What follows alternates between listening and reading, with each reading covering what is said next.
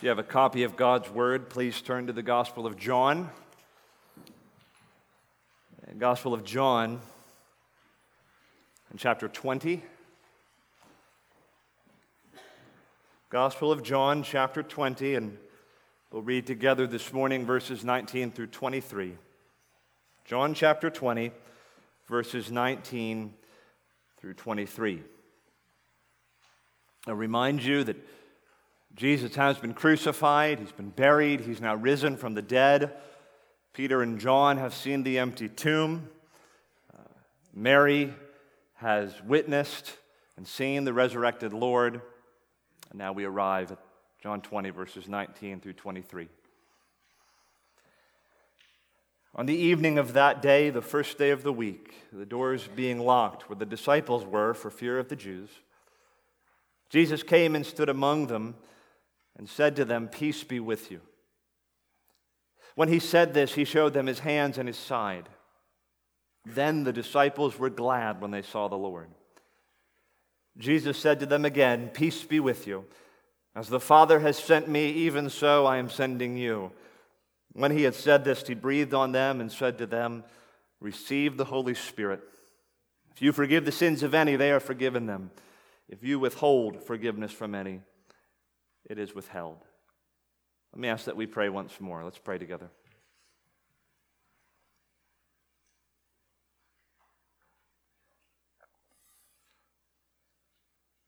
Our Father in heaven, we pray that by your Spirit, in these moments, you would please help us. For Jesus' sake, amen. Verse 19, on the evening of that day, the first day of the week, let me ask you to think about what you were doing on Thursday. What were you doing on Thursday, this previous week? You have it in your mind, what you were doing on Thursday. This will help us understand something of the chronology, the timeline we've been working with in recent weeks. In this narrative, it was Thursday of that week that the disciples had been in the upper room with Jesus at the Last Supper. All that wonderful material, beginning in John 13, where it's said of Jesus, that having loved his own who were in the world, he loved them to the end. The account of Jesus washing the disciples' feet, the new commandment that he gives to his disciples, that they're to love one another as Christ has loved them, thereby proving they're Jesus' disciples. The material in John 14, where Jesus says, "I am the way, the truth, and the life. No one comes to the Father except through me," where he promises the Holy Spirit. John 15, where Jesus says, "I am the true vine." He instructs believers to abide in him, to draw their life from him, and to love him and keep his commandments. John 16, where again the Holy Spirit is promised, and suffering and hardship are anticipated, and yet the promise that the disciples will know joy that cannot be taken away from them. John 17, the high priestly prayer, recorded for us, Jesus' prayer to his Father. That's all Thursday night. Then Jesus goes out with his disciples, and that evening he is betrayed by Judas, and he's arrested. Thursday night into Friday morning, we have Jesus' two trials. His trial before the high priest, his trial before Pilate.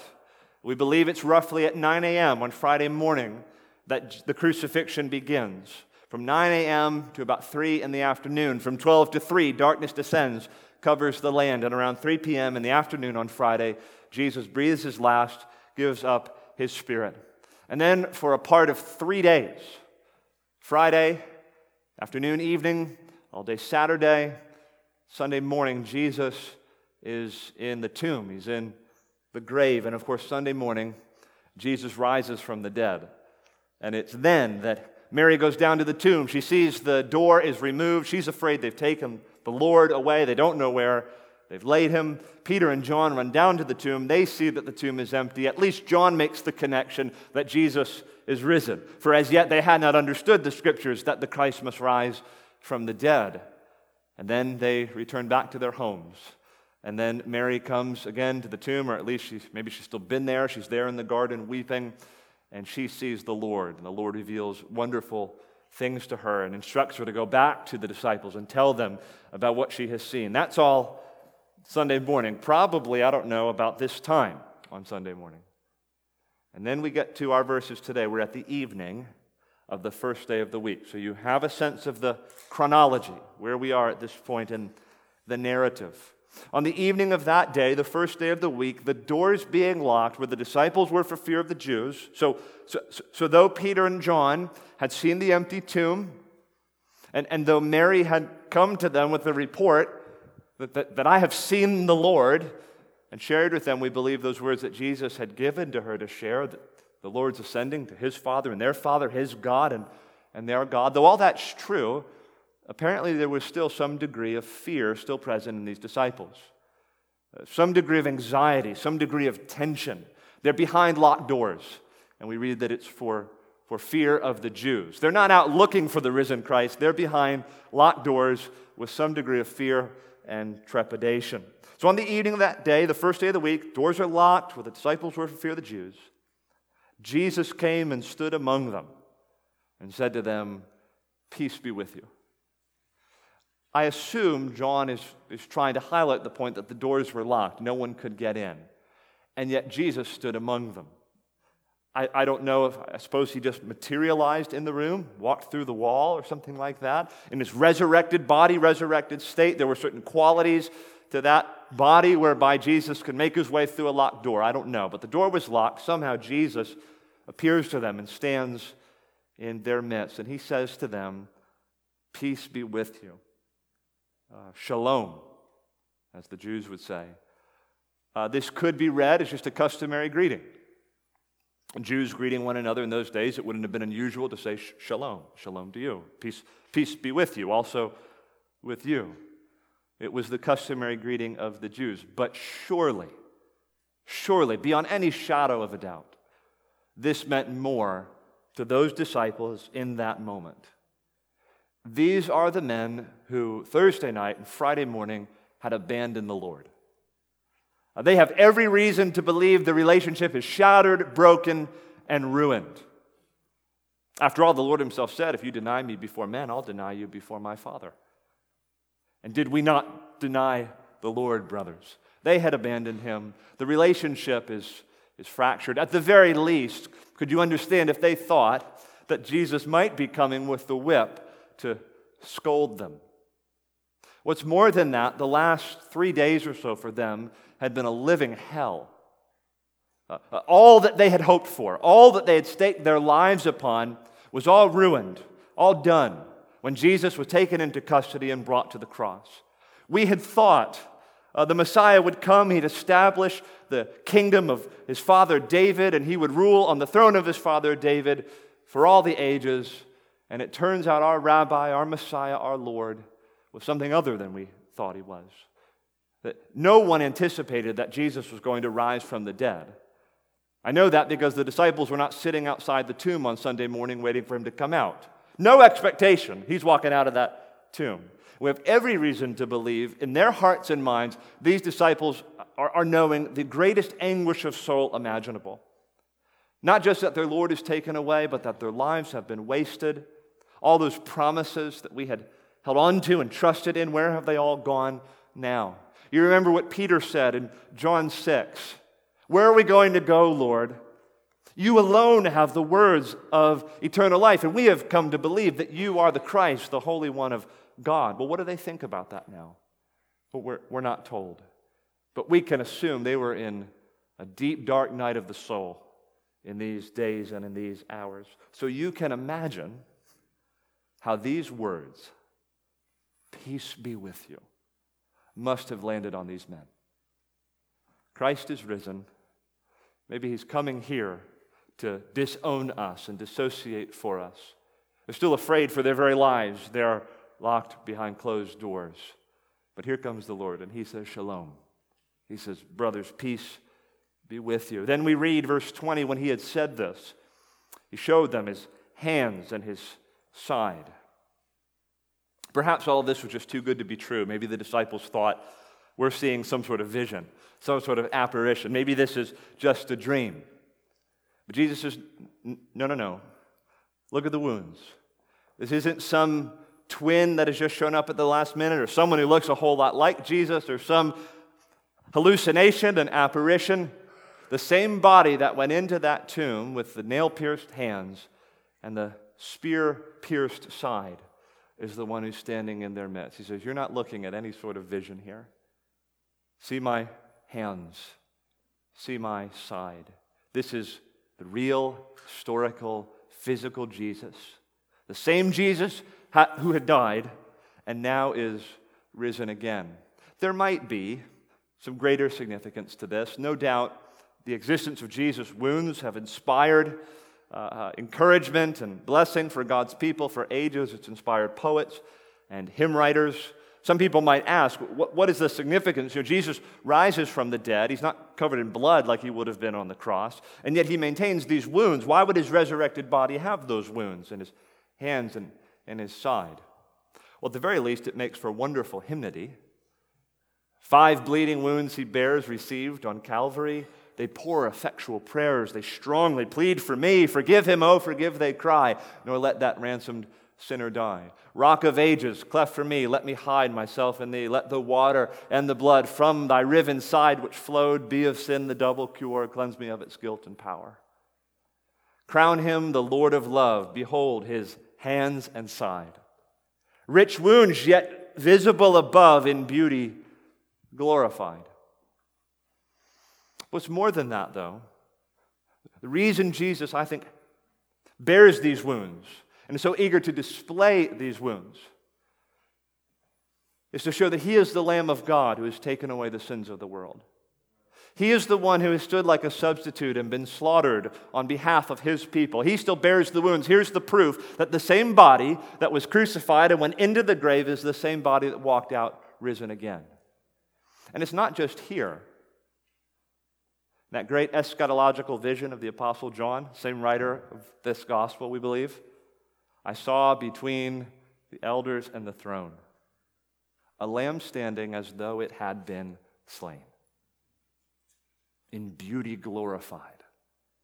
He bears those wounds in that vision of the Apostle John, saying for all eternity that by his blood he has ransomed a people for his own name, for his own glory. Saying for all eternity that I am the Christ who died and was risen again. And we have a foretaste of that here with these brothers behind those locked doors in that room. Well, then we read verse 20. When he had said this, he showed them his hands and his side. Then the disciples were glad they saw the Lord. At that moment, then they were glad they saw the Lord. Like it's the final proof, the final word. Thomas is not there. We'll see next week that he needed some evidence himself. But you know, Peter and John, they'd seen the empty tomb. They had heard the words from Mary, but it was just like, can this be? I don't want to be disappointed again. Can I put my hope in this? Can I trust? If he really is risen, this changes everything. I mean, it alters my whole understanding of the Old Testament scriptures, everything I was taught as a boy in school, all my understanding of who the Messiah would be. I'd have to relearn everything. And if he really has been risen, all of his promises are true, and they can never fail. Is it true? And it's like at this moment when they see the Lord and they see the wounds, it's like there's a release. We can be happy. We can have joy. Then the disciples were glad they had seen the Lord. Jesus had told them that this hour was going to come. He predicted this moment. Said in the upper room, I will not leave you as orphans. I will come to you. I'll find you. I'll meet you. I will come to you. He said in John 16, verse 20, there in the upper room with his disciples, truly, truly, I say to you, you will weep and lament, but the world will rejoice. You will be sorrowful. What's he talking about? I would argue he's talking about the next 3 days. That they're going to be sorrowful. They're going to weep. They're going to experience anguish of soul as their Lord is taken and crucified and buried. But then he says, but your sorrow will turn into joy. When a woman is giving birth, she has sorrow because her hour has come. But when she has delivered the baby, she no longer remembers the anguish for joy that a human being has been born into the world. If you've been in the room for a delivery, or if you've delivered a baby yourself, you might know something of the tension the anxiety, the birth is coming, the pain that's coming. All the more so for women of that day who wouldn't have had access to an epidural, wouldn't have had access to many of the emergent forms of care that can be brought in an especially tense situation like that. You were very much in doubt as to whether or not the mother or the child would live. And, maybe 5 times out of 10, 6 times out of 10, the child did not live. So many women died in childbirth. We live in an age where that's not as common. But the image is tension, anxiety, anguish. And all your mind is on the labor, the pain, and how's this going to go, and what's the outcome going to be? Are we safe? But Jesus says that's all going to be forgotten once the baby's born. The sorrow will turn to joy. Verse 22, so also you have sorrow now, but I will see you again, and your hearts will rejoice, and no one will take your joy from you. This text is fulfilled in John 20, verse 20. Then the disciples were glad they saw the Lord.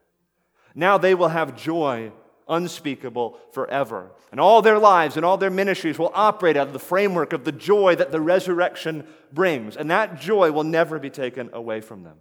That joy is hidden in a place where thieves can't break in and steal, in an impenetrable fortress of the grace of God, the goodness of God, the sovereignty of God.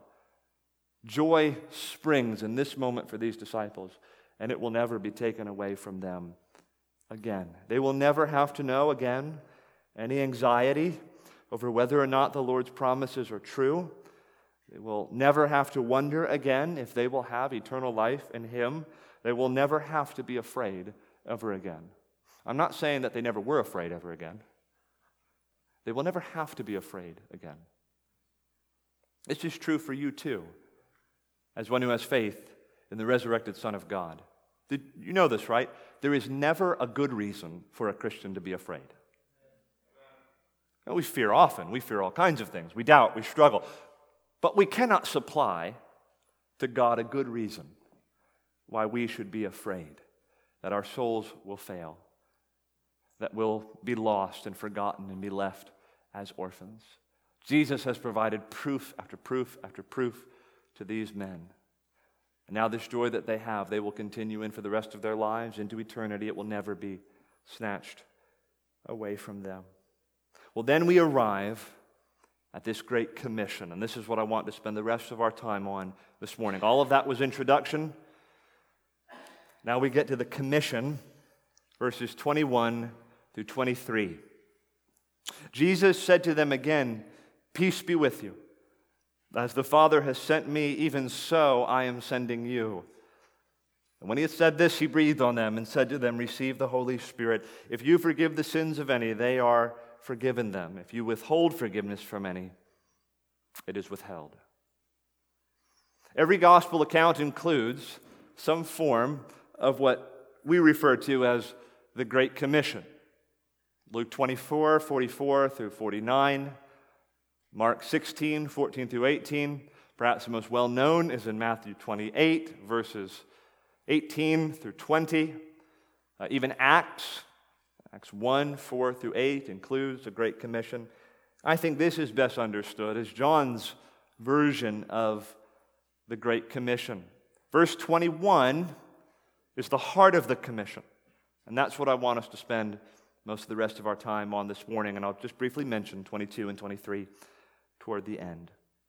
Verse 21, "As the Father has sent me, even so I am sending you." Very short statement from Jesus. What does it mean? What should we understand by that statement?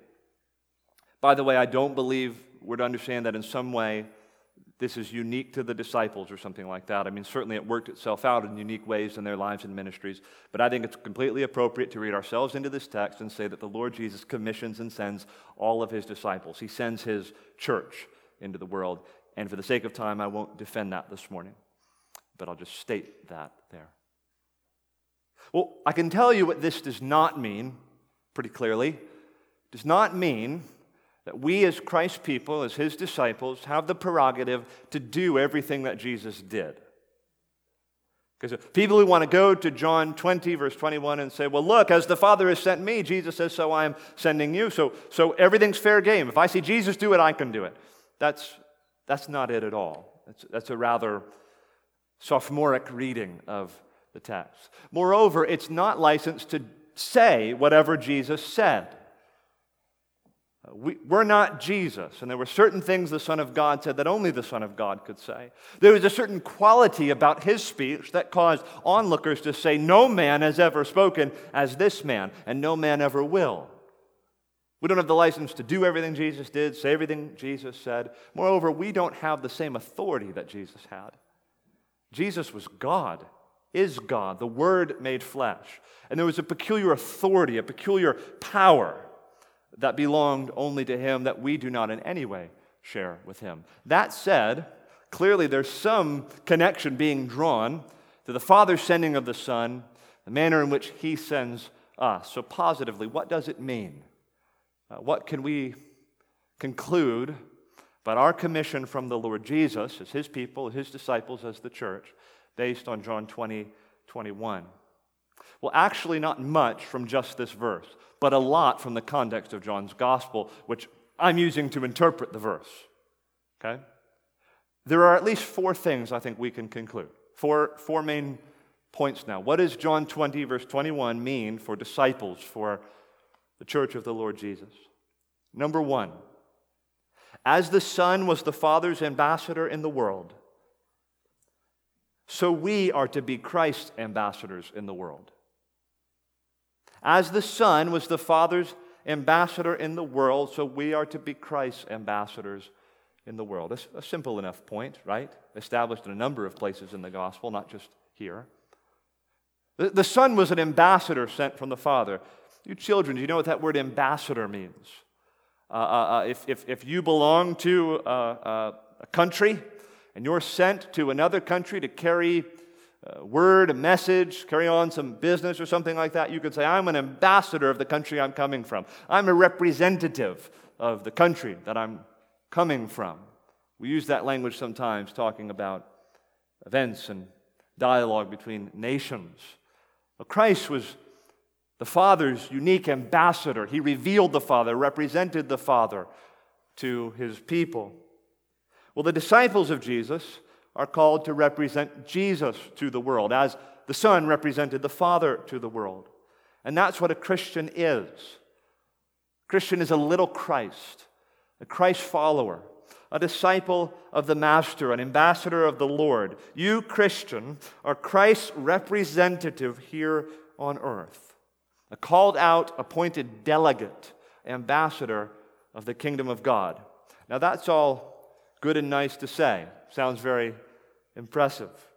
But what are some of the primary ways in which disciples of Jesus are to represent him to the world? Well, what are some of their functions as ambassadors, representatives of the kingdom of God in the person of Jesus Christ? Well, in John's gospel, we don't have to wonder what the answer is. Disciples represent Jesus by their love, particularly for one another. John 13:34-35, a new commandment I give you, that you love one another just as I have loved you. You also are to love one another. By this all people will know that you are my disciples, if you have love for one another. The Christ mark, the life of the believer, is this prevailing love that he or she has for other Christians, others of God's people. How are they going to know you're a representative of Jesus? How are they going to know you're a follower of Christ? How are they going to know you're the Lord's ambassador? Well, they'll know you're my disciples by the way you love one another. How much does that elevate the significance of our love and our unity with one another? This is like the sine qua non of what it means to be a disciple. The thing without which you are not a disciple.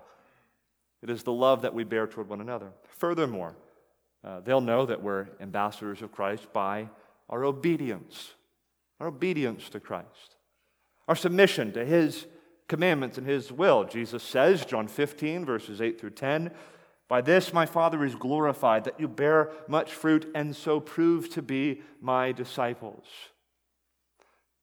The proof doesn't need to be made to God. He knows if you're a disciple or not. He can evaluate your heart before any fruit is produced. But to other Christians, to a watching world, how will you prove that you're a disciple, an ambassador of the risen Lord Jesus? You will prove it by bearing much fruit. As the Father has loved me, so have I loved you. Abide in my love. If you keep my commandments, you will abide in my love, just as I have kept my Father's commandments and abide in his love. A further way we fulfill our function as ambassadors of Christ is by our unity as God's people. John 17:22, Jesus prays to his Father, the glory that you have given me, I have given to them, that they may be one, even as we are one. I and them, and you and me, that they may become perfectly one, so that the world may know that you sent me and loved them, even as you loved me. There's a unity that the Son bore with the Father. You knew those two were united and connected, that in some way this one was a delegate sent from the Father. Well, similarly, we're to have unity with one another and unity with Christ, and that is to show that we are representatives, ambassadors of the Lord Jesus Christ. As the Father has sent me, so I send you.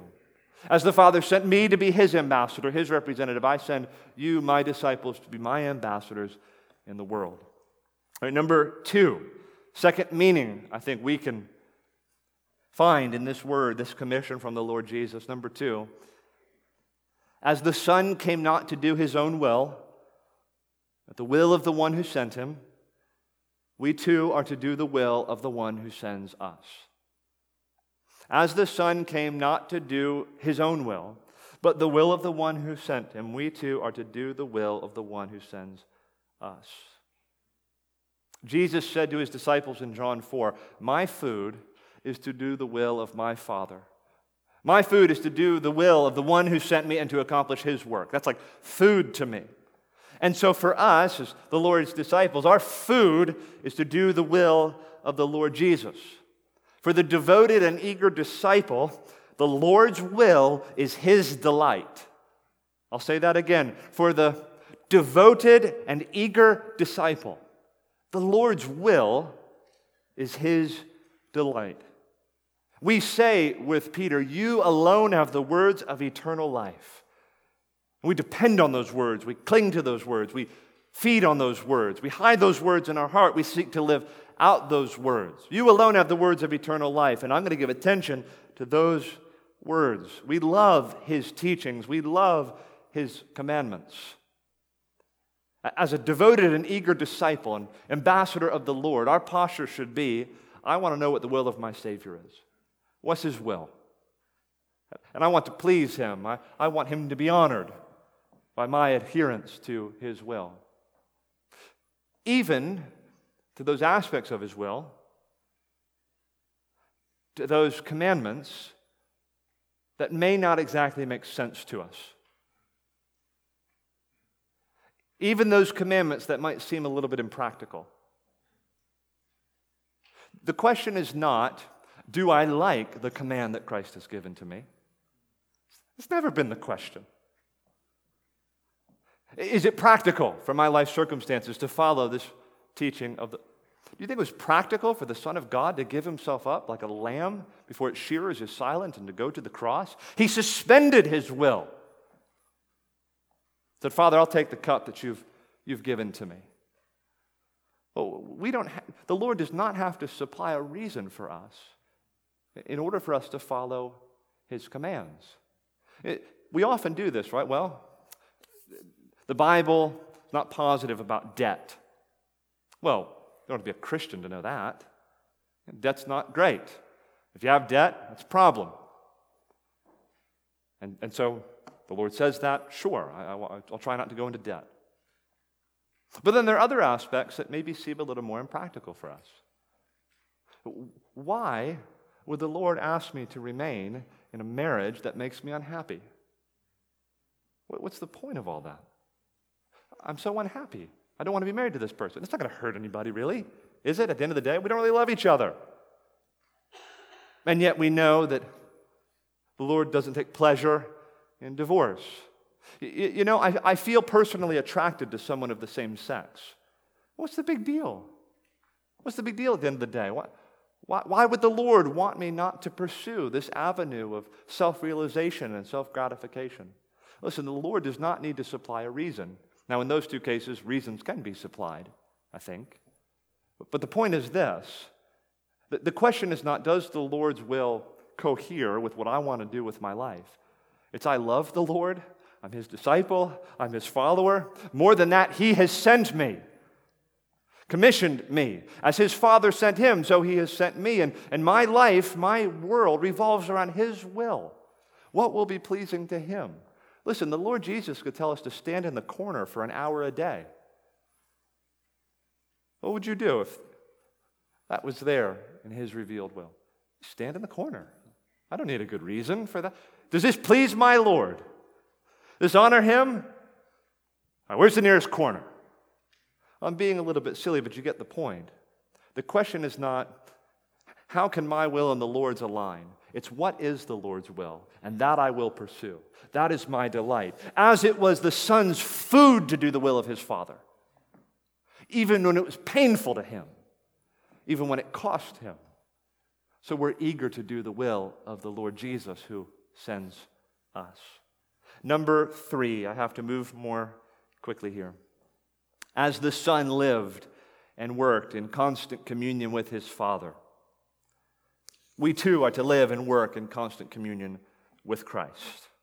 As the Son lived and worked in constant communion with His Father, we too are to live and work in constant communion with Christ. As the Father has sent me, so I send you. The Son lived in constant communion with His Father, and He worked out of the framework of His communion with His Father. So we too live and work out of the framework of our communion with Christ. John 15, verse 9. As the Father has loved me, so have I loved you. Abide in my love. If you keep my commandments, you will abide in my love, just as I have kept my Father's commandments and abide in His love. Jesus' mission, His obedience to the Father, His submission to His Father's will, was always carried out in the context of communion with the Father. So our mission, our calling, our obedience to Christ, our submission to His will is always carried out in the context, in the actual experience of communion with Him and with the Father. Now, number 4. Number 4. And this, I think, gets at the content of the mission itself. As Christ's mission was to go to the world in order to accomplish salvation. As Christ's mission was to go to the world in order to accomplish salvation. So we go to the world to proclaim salvation in Jesus' name. Sent to do what? I think it's legitimate to ask, what was the Son sent for? Father sent the Son to the world in order to accomplish salvation. So we go to the world to proclaim salvation in Jesus' name. It was said of Jesus, John 1:29, He was the Lamb of God who takes away the sins of the world. Sent as a sacrificial lamb to take away the sins of the world. The Samaritans concluded in John 4, verse 42, this is indeed the Savior of the world. Probably the clearest statement of Jesus' mission is a very familiar passage, John 3, verse 16. God so loved the world, He gave His only begotten Son, that whoever believes in Him should not perish, but have everlasting life. For God did not send His Son into the world to condemn the world, but in order that the world might be saved through Him. Why did the Father send the Son? He didn't send Him into the world to condemn the world. The world stood under condemnation already. John goes on to say that at the end of John 3. He didn't send Him into the world to condemn the world, but that the world through Him might be saved. So that individuals within the world who put their faith and trust in Him and believe upon Him will be saved unto eternal life. That's the mission of the Son, born out of the love of the Father for the world, that created order, an act of rebellion against God. He sends His Son on a rescue mission to save sinners. And so He's called in John 8:12, the light of the world. Whoever follows me will not walk in darkness, but have the light of life. In John 9, verse 5, He says, as long as I am in the world, I am the light of the world. Believe on Jesus, you will not remain in darkness, but will have the light of life. But then Jesus says, in prayer to his Father in John 17, verse 11, "And I am no longer in the world, but they are in the world. Father, I am coming to you." Verse 15, "I do not ask that you take them out of the world." Verse 18 of John 17, "As you sent me into the world, so I have sent them into the world." Well, Jesus came to accomplish salvation for sinners in the world who will turn to him as the light of the world and believe on him unto eternal life. Jesus says, I'm going out of the world, but I'm leaving them in the world. For what purpose? What's our mission? I submit to you the mission of the church in the world, the mission of eager and devoted disciples of the Lord Jesus, is to proclaim salvation in Jesus' name to the world. Brothers and sisters, our mission is to the world. We go to the world with a message for the world. As it was Jesus' mission to come to the world, to speak to the world, to save the world, so we go into the world bearing his message of salvation, that the light of the world has come so that whoever believes in him will no longer walk in darkness but have everlasting life. That the Lamb of God who takes away the sins of the world has been offered up as a substitute, as a sacrifice for all those who would believe on him, including you if you'll turn from your sin and believe upon the Lord Jesus unto salvation. Jesus does not keep us in the world simply to hold out until he comes back. He doesn't say, y'all huddle together, hold on to each other, and hang tight, and wait until I come. That's not his commission. That's not the word he leaves his disciples with. He wants us in the world. We are sent, we're commissioned, we're to go to the world. And we're to bear the news to every land. We're to climb the steeps and cross the waves. Onward is our Lord's command. Jesus saves, Jesus saves. We're called by Christ to take it to the world, to go into the highways and into the byways and to compel them to come in. As the Father has sent the Son, so he sends us into the world to proclaim salvation in Jesus' name. Don't allow yourself or your church to become a holdout of frozen souls waiting for the Lord to come back. We cannot allow that to happen as a local church. Charles Spurgeon said, the church was meant from the first to be aggressive. Church is on offense. Jesus doesn't say, go behind locked doors and hide and wait. I'll be back in a few thousand years. He says, go. As the Father who sent me, I'm sending you. Go make disciples of all the nations. Baptize them in the name of the Father, Son, and Holy Spirit. Teaching them to observe all that I've commanded you, and his promise is sure that he's with us always, even unto the end of the age. The commission is given to us, and attached to it is this promise. The Lord will be with us, even as we are sent. So a very simple and obvious application is that a large part of the church's mission is the proclamation of the gospel unto the salvation of sinners, the spread of the kingdom of God throughout the world. And so it becomes part of the individual mission of the disciple. In our own spheres, in our own ways, let us be up and doing for Christ about his work and about his commission. He sends us as believers. He sends us as his church to carry on his work in the world. And as Christ's mission brought him to the world, brothers and sisters, we are sent by Christ to the world. We are called to make disciples. We are called to baptize them. We are called to teach them everything that Christ has taught us, and his promise is that he will be with us until the end of the age. There's 2 more verses, and I'm about out of time.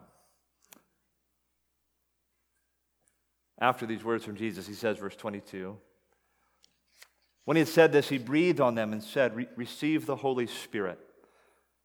I'll just say about that, some people will wonder, I thought the Holy Spirit comes in Acts 2, Pentecost, or Acts 1, excuse me. And here, though, Jesus is still with them. He says, receive the Holy Spirit. I don't think temporal, chronological concerns are at the heart of this text. This is like an acted-out parable. Receive the Holy Spirit. For this commission, you're going to have the Holy Spirit. I don't think it's much more than that. What's more significant is that the Holy Spirit himself is once again associated with the person of Jesus. Remember, the Holy Spirit's mission, his purpose, is to mediate to the believer the presence and power of the risen Lord Jesus. And here the Holy Spirit is associated with the breath of Jesus. He's breathing on them. The breath of God, the Holy Spirit, the presence of Christ. He will be with you. And then verse 23, if you forgive the sins of any, they are forgiven them. If you withhold forgiveness from any, it is withheld.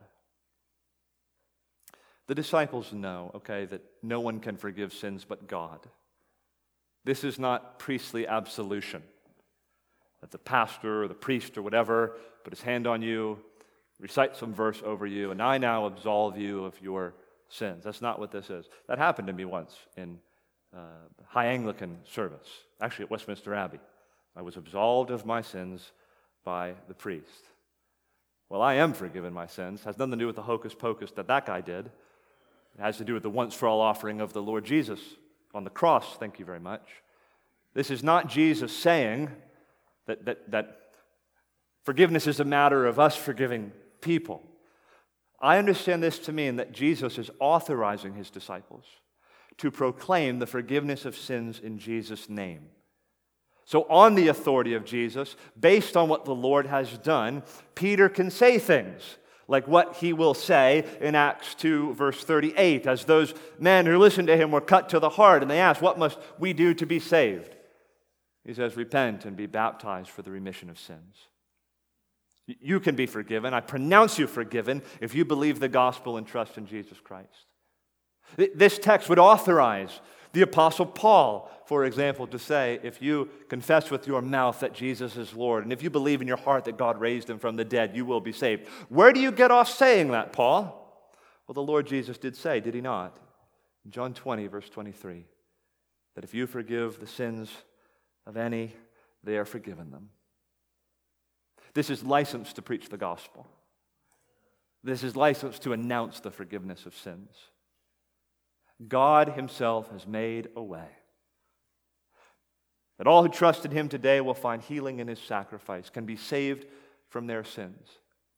And I very much believe, not just as a pastor, but as a follower of the Lord Jesus Christ, I am authorized on the basis of what the Lord Jesus has done to assure you that if you put your faith and trust in the Lord Jesus Christ, believing that he died as the Lamb of God, taking away the sins of the world, taking away your sins, that God raised him from the dead. If you trust in him, turning from sin, you will be saved. You will have the forgiveness of sins. We are authorized in Jesus' name to proclaim this message, that there is salvation to be found in Jesus. I look forward in a few moments to hearing Annalena and Ian testify about the forgiveness they've found in Christ. I'd like to close in prayer, and then we'll sing, and then we'll transition to our time of testimony. Let's pray together.